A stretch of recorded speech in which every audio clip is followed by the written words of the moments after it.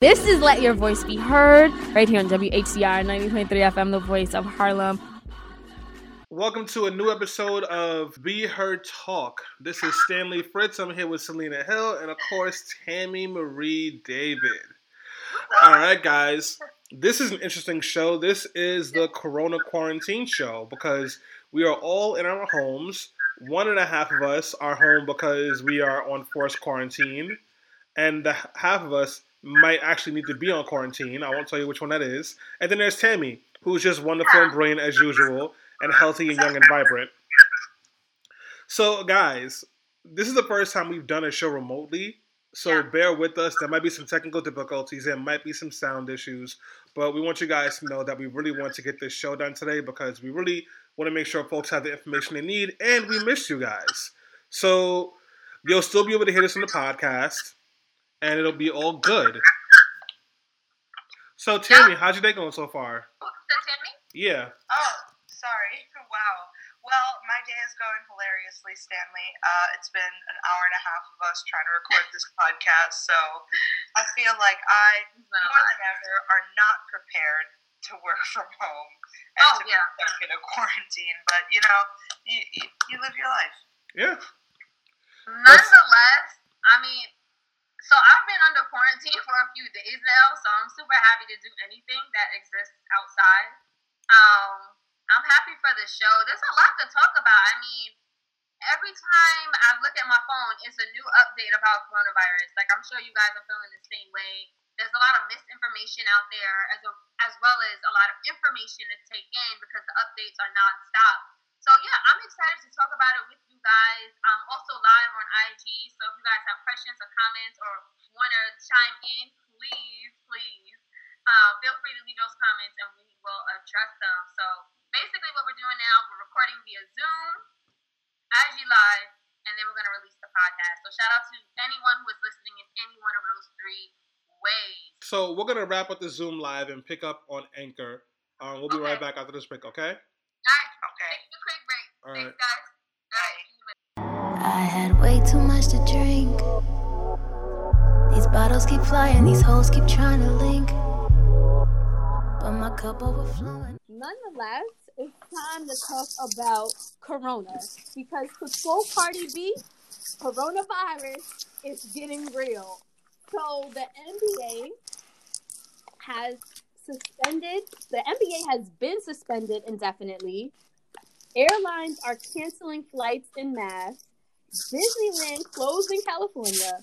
Hotel revenues are sinking. The travel industry is plummeting. Americans are banned from traveling to 26 European countries.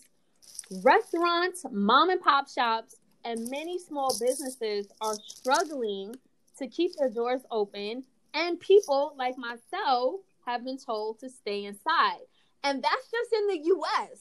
Abroad, France has shut down all restaurants, clubs, and cinemas, while in Spain, people are banned from leaving home except for buying essential supplies and medicines or going to work. And in Italy, 16 million people have been placed on mandatory lockdown, a mandatory nationwide lockdown. But outside of COVID-19 massive disruption to our lives, we cannot forget about the millions of working class people who are in jeopardy of losing their jobs, not having enough food, and not being secure or stable enough for their own children. So the coronavirus, as we know, it's changing the way we as Americans live every day. But for low-wage workers who don't have paid time off, health insurance, or the ability to take time off, the impact is even stronger. Today, there are potentially thousands of workers who may be ill or should be staying at home, but they continue to go to work. Why? Because they have to earn a living wage, they have to pay the rent, they have to put food on the table. Many of these workers, they work in restaurants, transportation, tourism, retail industries, etc. And they have a lot of interaction with the public. Meanwhile, low-wage workers who have access to healthcare, some of them are not even taking advantage of it because of the copay and all of the out-of-pocket costs. Plus, we know that people who are lower socioeconomic means A lot of times they live in like a crowded situation, or sometimes they're even homeless. A lot of times they suffer from food insecurity or poor nutrition, or they even fear going to the doctor because they're worried about their immigration status. As of today, the U.S. has confirmed at least 51 deaths, and this may go up by the time we finish this podcast, and almost 2,500 infections. Literally, it's growing by the hour. So that's why in this episode, on this podcast, we're talking about the political, economical, and real life impact that the coronavirus is having on our lives, our country, and our world. So Stanley, I want to throw it to you first, and ask you, how are you coping with the coronavirus? And before you jump in here, let me just be clear. Again, I'm been mandated to quarantine until next Saturday. I don't have it, but I've been in contact with someone who tested positive. So as a precautionary measure, I'm staying home this Saturday. Stanley, how are you coping? Well, I got really sick last week, Sunday. Had a cold and had a fever, and I was really worried that I had it. And I tried to get tested, and there were no tests available. And I got assessed by a doctor who told me pretty much that I more than likely did not have it because I was already recovering and that I probably had a common cold. But during that time period when I thought I had it, it was really nerve-wracking because it's so easy for anyone to get it, and it knocked me off. I was sick for a week, Mm-hmm. I've been in the house, and then just as I'm starting to recover, everything just gets locked down. So I'm struggling from a little cabin fever, but just really worried about like a lot of the elderly folks. I'm thinking about my father. Mm. I'm thinking about like some of the older people in my life who are more vulnerable to the virus. Tammy, how are you coping with coronavirus? So y'all know me. I try to be a clown and make light of a lot of stuff because ultimately this is a systemic issue for me. So it's been hard trying to mitigate anxiety and panic and stuff, but it's getting real on this end. The anxiety of not being let out of work, even as 95% of my office is now working from home, traveling the subways, hearing that this person near me got infected or this person, it's definitely a lot. I'm doing fine because I'm 25, I'm healthy, I'm taking my zinc, my nutritional yeast, emergency, working out, eating produce, doing what I can to stay healthy. But it's hard, it is hard to mitigate the anxiety. And then when you see the cases go up and you see the city's kind of slowed responses and the government's slowed responses, you get more and more worried because the numbers go up and you wonder about, the abuelas in your building and all the old folks around you and your elderly family members. So, I'm kind of stressed, but at the same time, it is kind of like an interesting moment in history. And I'm like, I'm healthy, so I'm trying to travel. I'm trying to get on a $60 flight to Puerto Rico round trip. Life is going on. So just basically mitigating anxiety and trying to figure out what to do with my life right now. Wow. Yeah, no, and to your point, I do think a lot of us are very anxiety ridden. It's just uncertainty, right? And because this pandemic is on such a large scale, we're not sure what to do. And to make matters worse, the U.S. government seems to be completely unprepared. And then we have an idiot who's at the helm, Donald Trump, who was literally days ago calling this a hoax. So yeah, there's no wonder why we have a lot of anxiety. And to top it off, we still have to deal with the conspiracy theories, right? So, we talked about some of the conspiracy theories that we heard about how and why this even came about. And what I told my team was, honestly, I thought that China had created this to try to reach their population control. But again, it's a conspiracy theory. Do not take that serious. And I know, Tammy, you had some interesting conspiracy theories that you heard about. What was the craziest one? Totally. So the craziest one before yesterday was that this is something to get rid of the old people and kick them off Medicaid and kind of cleanse our society of boomers, so to speak. But yesterday I heard that Trump has it and that negative test was false and that he's hiding it from us because he doesn't want to get thrown out. So another conspiracy theory. Dan, what'd you hear that from? Myself. No, actually, just kidding. My friend on Instagram. Can't remember who told me that. I think Danya. Shout out Danya. She said that. Yeah, there's a lot of fear tactics going on, and the president is really not helping with it. During a press conference on Thursday or Friday, I think it was, someone asked him, he said, "Why did you fire the emergency pandemic staff that the White House had staffed up during the Obama administration?" And he just didn't even have the answer. He couldn't answer at all. He started bashing the reporter. Wow. And then someone asked him, since he had been in contact with multiple people with corona, would he be willing to take the test? And he said, "The test is stupid and I probably won't."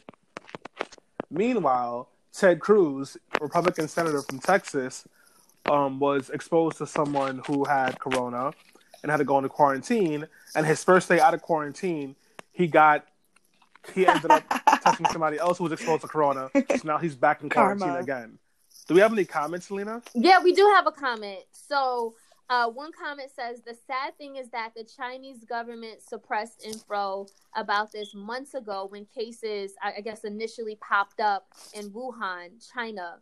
PRJ says, "True, if they didn't hide it for so long, we would be better off." So this was happening possibly nearly a year ago. Now, I didn't. Is that verified, Selena, that China was withholding yes, information? No, I don't it think is it was verified. That's one of the dude who the doctor who found this virus was asked to sign a non-disclosure agreement saying that he could not publicize the information. Meanwhile, he was not given the resources to fight at the beginning of the outbreak. So him and his staff got it like right away.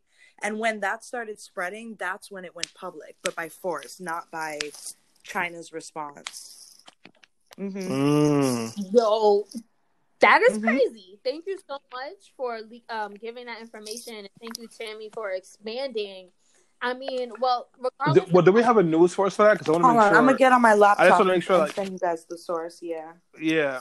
Let's make sure we include that in the show notes for people as well. Because, like, you know, with something like this, we want to make sure we have our facts 100% right.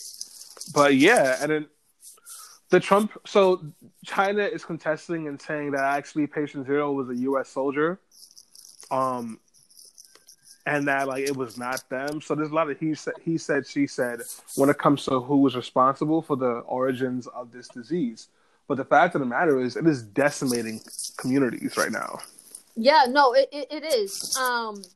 I think that, right, to Stanley's point, regardless of how it got here, it is here. And we all know how we're being affected. I had a couple trips canceled. My cousin's wedding in Grenada canceled. Obviously, I'm in quarantine. But to me, the real effects, the real impact, it's affecting people who are the most vulnerable, right? It's the communities of color. It's the working class. It's the elderly. So, Tammy, if you will, how is the coronavirus really affecting our communities and the working class? Oh boy, this is a long one for me because you all know how I feel about this. Before I get into it though, I just want to say there's a Daily Beast article about the coronavirus whistleblower, Dr. Li Wenliang. There's also an article on the New York Times that talks about a new martyr putting a face on China's deepening crisis and Beijing's failure in response to being notified about it from Wuhan authorities. And then also you can find it on financialtimes.com, which talks about it from the economic standpoint. But still, it does show that there are tributes to this doctor based on the mishandling of the information from Wuhan on the ground. So you guys look him up, Dr. Li. Thank you so much for all your work. But shout out to your follower, Selena, who brought this to our attention. I just want to say that it could be any country that did this because, as you can see from the U.S.'s response, it's all about keeping the stock market up and money flowing through the economy. It is not about protecting the population. And that's why we're going to see communities of color and the working class hit the hardest. First of all, I don't know if y'all have noticed this, but hourly and wage workers are not being relieved. They're not being relieved. Like, they still have shifts every single day. And the way that it works is that they can't call out sick right away, right? Like, you can call out if you're actually sick, but it's really frowned upon. And then you lose a ton of money. I feel like communities of color and the working class are the people who don't have the luxury to take paid sick leaves to protect themselves and their family, or even to recover and not spread it if they are sick. And most importantly, they're going to keep going to work because they don't have the health care or the financial resources to take care of themselves in the same way that the middle and upper classes do. So I just feel like it's going to be obliterating us. Stanley, how are communities of color and the working class being affected? No, I think Tammy hit the nail on the head. And then also, you might be giving people free screenings for the test when you get it, but then the prescriptions and any care you need for that is still going to have to be paid on by yourself. And if you don't have health insurance, which most of this country still does not have, you are going to be facing a pretty big penny. This is going to be a very expensive pandemic, and a lot more people may not die from coronavirus, but we might see a lot of people go bankrupt because of coronavirus. Those small mom and pop shops where, they own a business, but they're not necessarily doing like the best, and missing a week worth of work or a week worth of slow business could really send them down the wrong line. They're going to be in a lot of trouble. Those folks who will have to take sick time off because their kids are sick, because they get sick, but don't get paid for that sick time, they're going to be in trouble. Or when business is slowing down, so you have to fire people now, or let them go, or not get them hours, and they can't pay their rent. These are all the ways that people are actively going to be struggling and suffering from the coronavirus. And this is just very problematic, and it shows the huge gaps we have in our government. Stanley, I'm so glad that you brought up the economic impact to working class people. We actually got a comment. Someone says they can call out sick. They just won't get paid. You can create your own income. This is why we preach economic freedom. I do think that for a lot of people, they don't at this point, like, yes, I get it. You can create other streams of revenue, but I feel like some of our older folks, like 50, 60, who may not be as technically savvy, who may not feel like they have the time to create a new stream of revenue because they're already working 2 or 3 jobs just to get their kid through college. That's not always a reality. And yes, I'm here for preaching economic freedom, especially to the younger folks, because they know how to code and use Facebook and everything. But I do think that we need to deal with the reality. And that's sorry about that, Selena. That's just a little bit narrow-minded to say that, like, financial freedom, create your own stream of income with what, where. The fact of the matter is, there might be some people who can come up with a business model that works in this very specific situation, but a lot of people will not. And what are they supposed to do? You're going to go sell lemonade in the corner when no one's outside? Where you get lemonade from? You got to have money to invest in this stuff. That's just not practical right now. It just isn't. And this is why you pay taxes, so that when things like this happen, the government can take care of things. The government can make sure everyone has the insurance they need. The government can make sure people have food and clothing. It's financial. Like, starting a business, that doesn't do anything for you right now. It takes most businesses 5 to 10 years to even become like fully monetized in a way that benefits the owner anyway. Yeah. That's not a practical solution at all. And before, because I know you want to weigh in here, Tammy, to your point, Stanley, someone left a comment. They said the other issue is people not patronizing their business because they're staying home, cooking at home, etc. So even if somebody does have a mom and pop store or a small business, if people can't patronize it, your business can't survive. So I agree with you 100%. I wanted to bring up the fact that the House of Representatives yesterday passed a sweeping coronavirus financial aid package, which strengthens existing unemployment insurance, food assistance, and will provide people with free diagnosis testing for the virus. However, even if this bill passes and like Trump signs it into law, another portion of the bill that provides people leave with a leave option who may be like infected or may need to care for somebody else who's infected, it does not cover everyone. So we have 33.6 million American workers who receive no form of paid sick leave, with the lowest paid workers being especially vulnerable. So even if the Families First Coronavirus Response Act is enacted, millions of working people will still be left without a way to take time off from work or continue to make a living. And it's like, is that the best that our government could do right now, Kim? So when I hear this, when I hear a House passing a bill like this, I don't think it's going to get through. Like just a few days ago, the Senate vetoed a bill that the House had passed on mandating like a few weeks extension of paid sick leave. So when I hear something like this, I genuinely feel like the GOP is not going to see that as feasible, especially considering how much money they just pumped into the stock market. Yup. 1.5 trillion. Honestly, on that note of like all those people who still are going to be denied coverage, like so many people in this country like are working full time theoretically, especially the working class, obviously, but it's not one job full time. It's 2 to 3 part-time jobs. Like all of those people don't have the benefits, like i.e. health insurance or care that they need to like properly get tested for their community.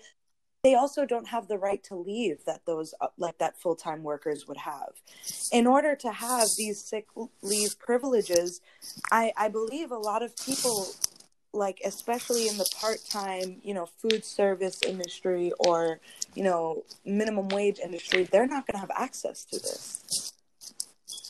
No, they're definitely not. And another concern that Stanley had brought up when we were having this conversation offline, he said, what about all the Black folks who live in the South that are being run, where it's being run by conservative governments? Stanley, I wanted to ask you that question. How is the virus affecting the conservative states in the South? So we don't have a clear idea of what that looks like just yet, but I'll give you an example. In New York State, the governor and the legislature passed a bill that would provide temporary paid sick time to like all New Yorkers, service workers, whatever it is, so that like you would be covered under a 2-week quarantine period. They're also going to be providing free tests for folks who qualify for it and doing a bunch of other things to make sure that like everyone is in good shape. Do you think that's going to happen in Alabama? And in states in Alabama where like they don't even want to give you, like they get money from the federal government to provide food stamps and then they refuse to give it, or they drug test people. And what about like if you think about that, what do you think is happening in those prisons and jails where we've already seen upticks in violence and fatalities in a lot of these southern states? A lot of people are going to suffer from this because a lot of people all across the country are making minimum wage.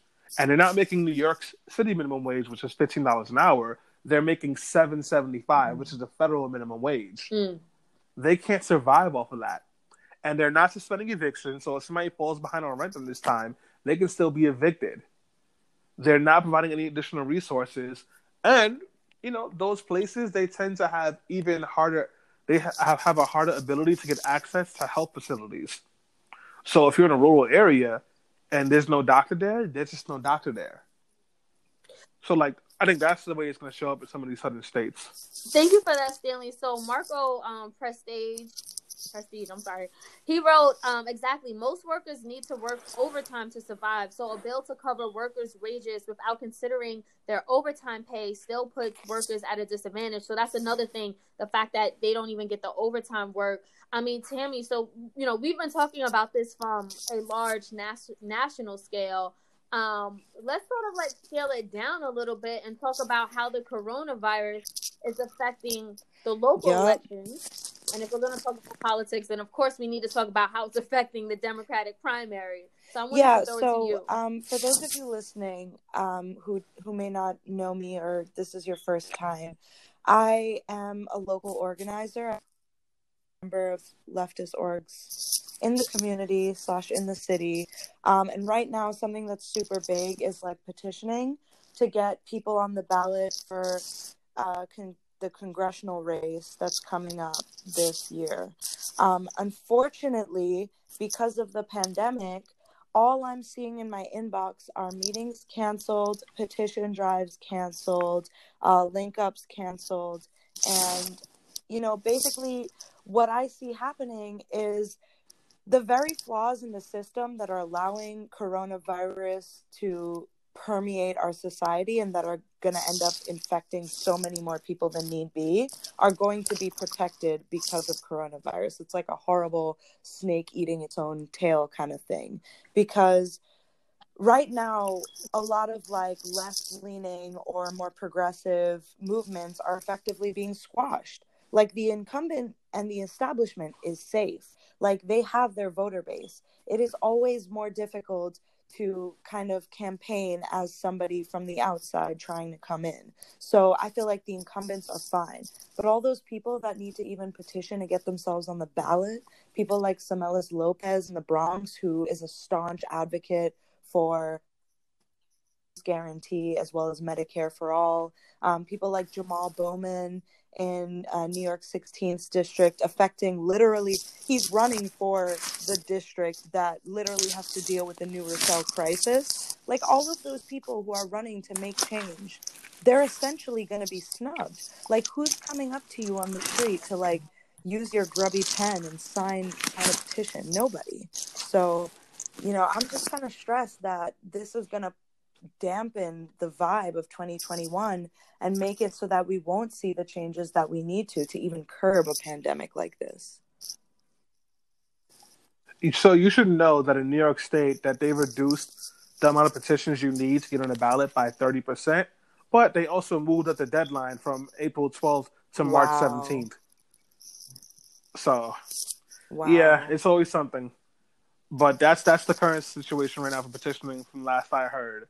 But, yeah, it's going to be rough. A lot of elections are going to go differently because of this process. It's really going to be interesting to see how folks choose or are able to campaign over the next couple of weeks. I will say that, Bernie's campaign, even in Michigan where he lost, like Bernie organizers are now organizing donation drives and like food run via pickup apps in a really creative way. And while Bernie has called off all door-to-door canvassing nationwide for his like presidential campaign, he has switched to ramping up calls for text and phone banking.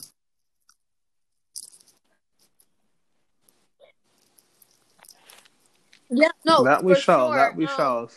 I just wanted, I do think that.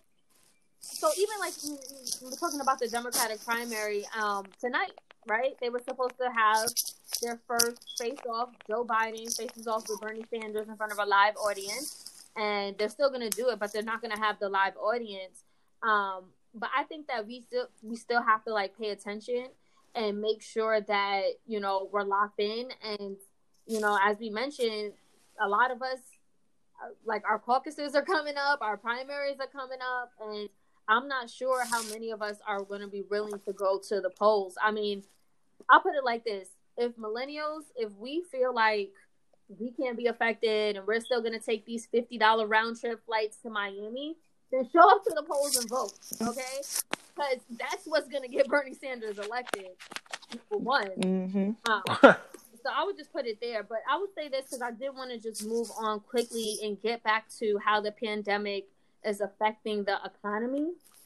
So Bernie Sanders, he put out an op-ed this morning talking about how the fact that we have globalization and disastrous trade policies, because of that, we've been outsourcing millions of jobs and factories overseas, and factories.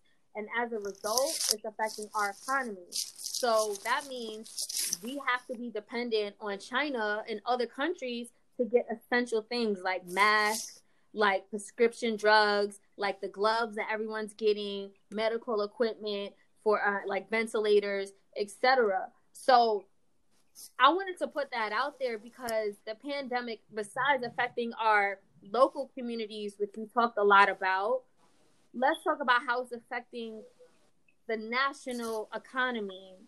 Stanley, and I'll throw it to you first. Yeah, so this is a major blow to China, and China is en route to losing its role as the number one manufacturer for the world because of this. people are canceling contracts with China. They're not shipping. They're not exporting anything from China right now. China is really going to take a major blow to this. There are other countries that are suffering from this as well. Obviously, Italy is going through a full-blown pandemic right now, and things are really bad. Africa, the continent of Africa, hasn't had it as bad as other countries or other parts of the other continents, which has been pretty interesting. And they have banned Europeans from traveling to African countries for at least the next month or so. So it's been really interesting. But yeah, like Bernie mentions, we are an economy that's tied to the global market. So as the global market suffers, so will we. So if China suffers and takes a hit, we will take a hit. And the fact of the matter is we were already en route to a recession because of Trump's policies. This has accelerated that Tammy, process. I want to get your thoughts on everything that's being said, especially when it comes to, like Stanley said, we're linked to a global economy. So I work at a real investment firm in Midtown, and it is just sheer panic. It's like mixture of sheer panic as well as like the millionaires and billionaires in my company being like, you should stay optimistic. Like, this is when people like us thrive. You just invest and wait for the bottom line to come up in 10 years. And let me just say, I've been waiting for something like this for a long time. Like, I'm a personal believer that capitalism has been eating itself for years and years and years. And it takes exactly something like this to prove how messy it is, but also how fragile and just totally incapable it is as an economic system for billions of people. Like, when the stock markets plunged like that, all I saw was that my family is going to be in utmost turmoil. And it's crazy how these little numbers on a small screen from data all around the world have such a huge impact. Like, I feel like as we see the virus spread more and more, like, Europe bump China. Like, I get it with the manufacturing, but do you know how much we import from Europe? How much we export to Europe?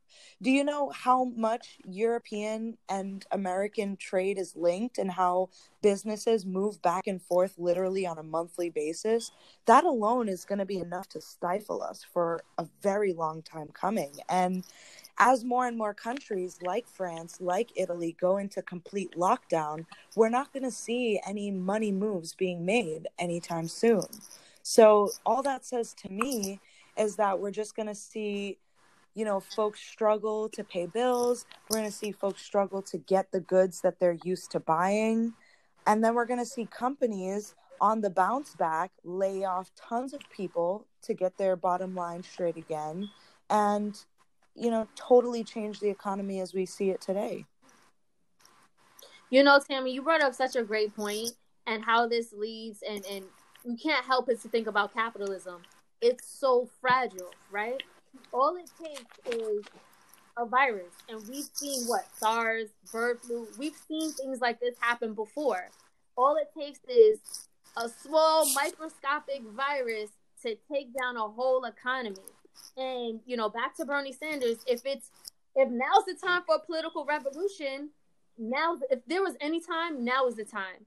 I also think about like Killer Mike, right? Because he's been talking about how us, especially as Black folks, we need to become self-sustaining. We can't depend on a system that wasn't created for us and exploits us, because now when that whole system implodes, what are we going to do?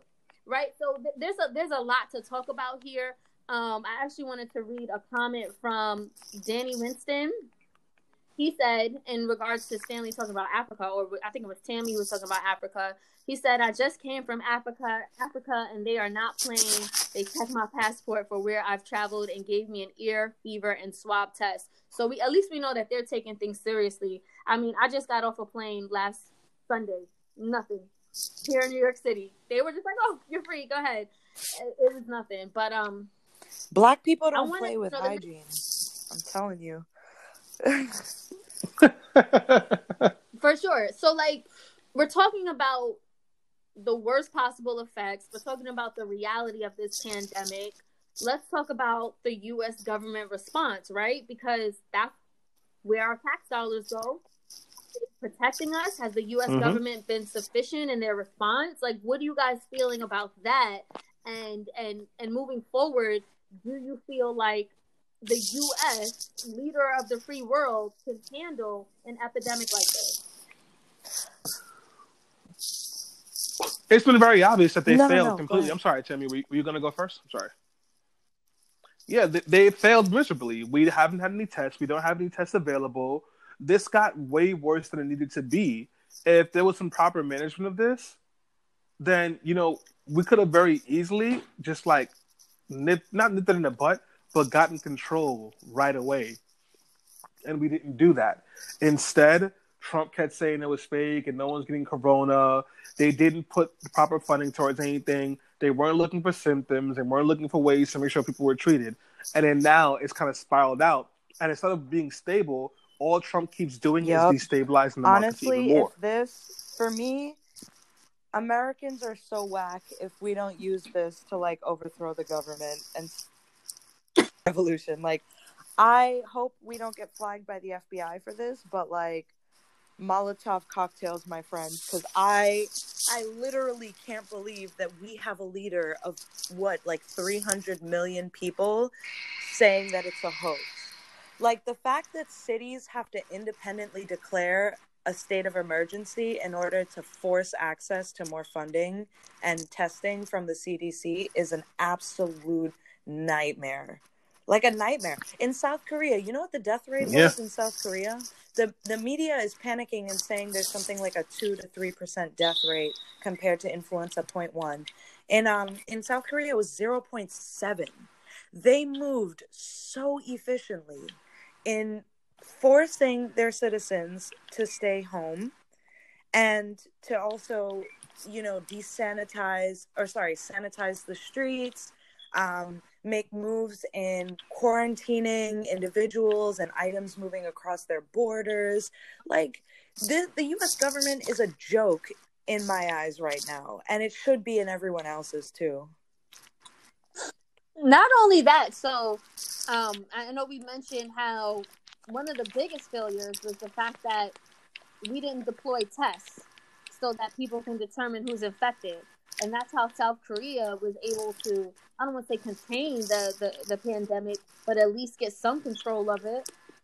So the U.S. has tested far fewer people per capita than any of its peer nations, and by a wide margin. On top of that, to take it back to Trump, he actually made government less able to respond to a pandemic since he's been in office. How? By shutting down a program developed in 2005 by the U.S. Agency for International Development to detect and research infectious diseases that arise in animal populations and eventually jump to humans, which is probably how the coronavirus even started. So the program was created by Bush because remember, it was in response to the H1N1 bird flu scare, and then Obama kept the program, but again, Trump, I think, very recently decided to get rid of it. And on top of that, he's been calling for repeated budget cuts to the CDC and the National Institutes of Health. And in 2018, he ordered the White House National Security Council's entire global health security arm to shut down. So again, this president has been taking every step and measure he could to make sure we're less safe, to be blunt. Yeah. Listen, folks wanted Trump. They got Trump and everything that comes with him in a Republican leadership. They do not care about people. They do not care about safety. They care about money and the special interest. And don't get me wrong, Democrats care about that too. They have an incentive to have society run functionally. And this administration does not. It just does not. And this has always been my frustration with folks who are Republicans and folks who supported Trump, because this is Republicans have been pushing to do stuff like this for years. They've been trying to defund the Center for Disease Control. They've been trying to defund the Department of Health. This is what they've wanted to do for years. And people kept saying, the government doesn't run properly. The government can run properly if you fund it and you hire competent people. The government is literally made up by regular people. And the Trump administration has done everything to strip them of all of its resources and all of the things that make it good. And now people are suffering. And what's even scarier is that Trump might win his reelection. He will. He will. He will, because people aren't voting for Sanders, and Biden is literally senile. So, and I don't think a That pandemic makes is me so enough to scare upset. people, honestly. Well, to me, that just speaks to how Yeah. uneducated Well- and ignorant Americans really are. I mean, if you're willing to let your racist mentality or whatever else it is that makes you have some type of affinity for Trump, if you're going to let that overshadow and blind you from real life issues like this pandemic, then I kind of think get what you asked for. Like, right? Like, what else can be done? How much more can we educate people? How much more can we try to inform them? If they're still like, no, I'm voting for Trump, then it is what it is. Your community is going to be affected too. I don't know what else to say or feel. But the problem is, if it was just Trump voters who were going to suffer from this, I would sit back and relax. That's not the case. My father is directly impacted by this and could be in danger because of this. People that I love are impacted and in danger of this because folks did not turn out in 2016 and white folks did, and we got Trump. And then now folks are not turning out for Bernie, and we're going to get Biden to go against Trump. And the fact of the matter is, if you ever want to know what your vote does, it's the shit that you never had to think about. Damn, edit point. It's the things that you never had to think about that get taken care of when you have a solid, functioning government with good leadership. That's what it does. Because now you have weak leadership, and these are the things you have to think about, and these are the things you have to be worried about. Stanley, with that being said, that leads us to our call to action. Because forgive me, because I get frustrated about stuff like this, and it's almost like you want to just throw up your arms and just say, "Well, just forget it then." But that's not what we're gonna do. What needs to be done to protect the most vulnerable communities from the coronavirus moving forward? What can we still do to make sure we're protecting these people and ourselves? Stay in the house if you can. Wash your hands thoroughly. If you do need to go outside, make sure you're washing your hands thoroughly, making sure you're being sanitary. Like all the things your parents used to tell you had to do when you were a kid, do them. That's one. Two, if you're buying supplies, don't buy up everything. Buy what you need. We're not running out of food and toilet paper. Just stock up like you would usually stock up, because other people are going to be stocking up too. And it's bad enough that some folks are going to have to go into their savings or even their rent money to cover these new expensive. It's even worse now when they can't get stuff because everything is sold out. So now what they can get is going to be at an inflated price. And then finally, make sure in this presidential election in November, vote Trump out of office. Vote Trump out of office and vote every single Republican out of office in Senate and in Congress. Republicans have proven time and again that they do not deserve to be in leadership and that they are not capable of being in leadership. So, fire them. Tammy, what are your thoughts? What can be done so that we are protecting the most vulnerable communities at this time of crisis? First things first, I guess, especially for New Yorkers, please find out while you're at home, while you're not doing anything on the computer, find out who your elected officials are and call them. Complain. You need to let them know to enact paid sick leave bills, to go hard at the state and federal level protections for workers so that we can mitigate the spread of the disease as much as possible. The most important thing is that those most at risk for complications of coronavirus are safe. So reach out to, those folks that who have chronic pre-existing conditions, your elderly folks. Ask them, if they want to get a seamless delivery, or if they're okay, or if they're feeling okay. Reach out and check on them. Call your locals and make sure to let them know to advocate for those in your community that need advocating for. The last thing for me, though, is wake up, America. This is the number one thing for me. Wake up. Wake up. If you think something like this can't be prevented, then you're an idiot. Vote for universal health care because it is literally the only thing that can stop things like this. Doctors not having enough beds available, testing too costly and not available from the government, people uninsured and still going to work while they're coughing, sneezing with a fever, muscle aches. All of this could be prevented by having universal health care. So stop voting for the safe choice, get your head out of your butt, and vote for universal health care. Matter of fact, don't just vote for universal health care in the primaries, which is Sanders. Vote for local politicians who are talking about universal health care, because those are the people on the ground educating the community about what they need to protect themselves.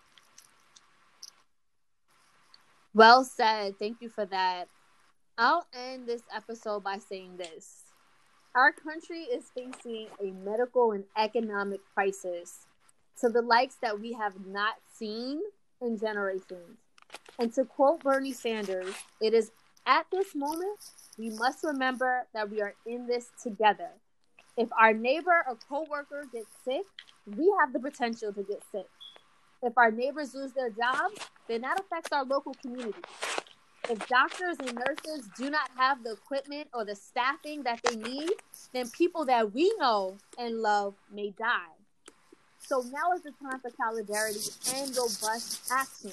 This is what we talked about: political action, civic engagement, making sure you're going to the polls. There's been a local election here, even in my community, on Tuesday.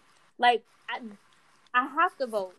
You have to understand the impact that going to the polls and having these leaders in place has on larger things, especially when it comes to pandemics. On top of that, another thing we need to increase the availability of corona test kits. That's like number one. We also need to build out more intensive care units. We need more ventilators, and we need to be protecting and supporting medical personnel by all means necessary at this time. But ultimately, what we must do is something that every other major country has done, and that has guaranteed health care to all people as a human right, not a privilege. It's now, during the coronavirus outbreak, that the lack of a healthcare system threatens all of us. Because what this shows us is that we are just as vulnerable as the person who has the least insurance. And I'll end with a quote by Dr. Martin Luther King. He says, "We are all caught up in an inescapable network of mutuality tied to a single garment of destiny. Whatever affects one directly affects all indirectly." I'm going to just let those words resonate in your spirit and in your soul, because the time is now to act. And remember, when you go to the polls and you're voting, you're doing it not just for yourself, not just for your parents and your children, you're doing it for all of us. Yes, and all for right, anyone guys who is listening via podcast, please remember to share this on Facebook, Instagram, and Twitter. You can add us at Be Heard Talk. You can also support us by subscribing to us via patreon.com. That's patreon.com/BeHeardRadio. We need to update that. But we appreciate all the support. Our mission always is to inform, educate, and empower. But we can't do that without you guys' support. So thank you for that.